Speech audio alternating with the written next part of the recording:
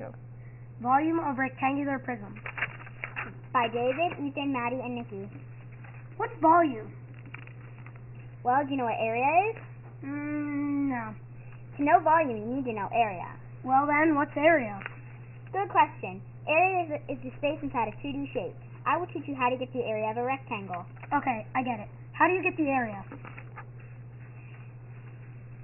The formula is L times W equals A. Where did those letters come from? L is for length, W is for width, and guess what A stands for? Area? Yes. Give me an example.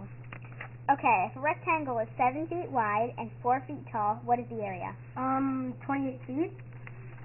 Almost. When you calculate area and get the answer, make sure you put a 2 above the unit. The 2 means squared. So the area would be 28 feet squared? Correct. So how do you get volume? For a rectangular prism, you have to get the area of the base and multiply it times the height. I think I get it. Give me another example. Okay, you have a rectangular prism. The base's length is 3 feet. The base's width is 5 feet. The height is 8 feet. What's the volume? 120 feet squared? Once again, almost. When you are measuring volume, you put a little 3 above the unit. The 3 means cubed. So the answer would be 120 feet cubed? Yes, you did a good job learning volume and the area of rectangular shapes today. Thanks. Homework.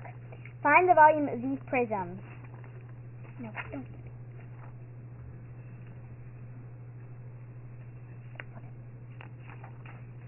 The end. Speaker 1 is Ethan. Speaker 2 is Nikki.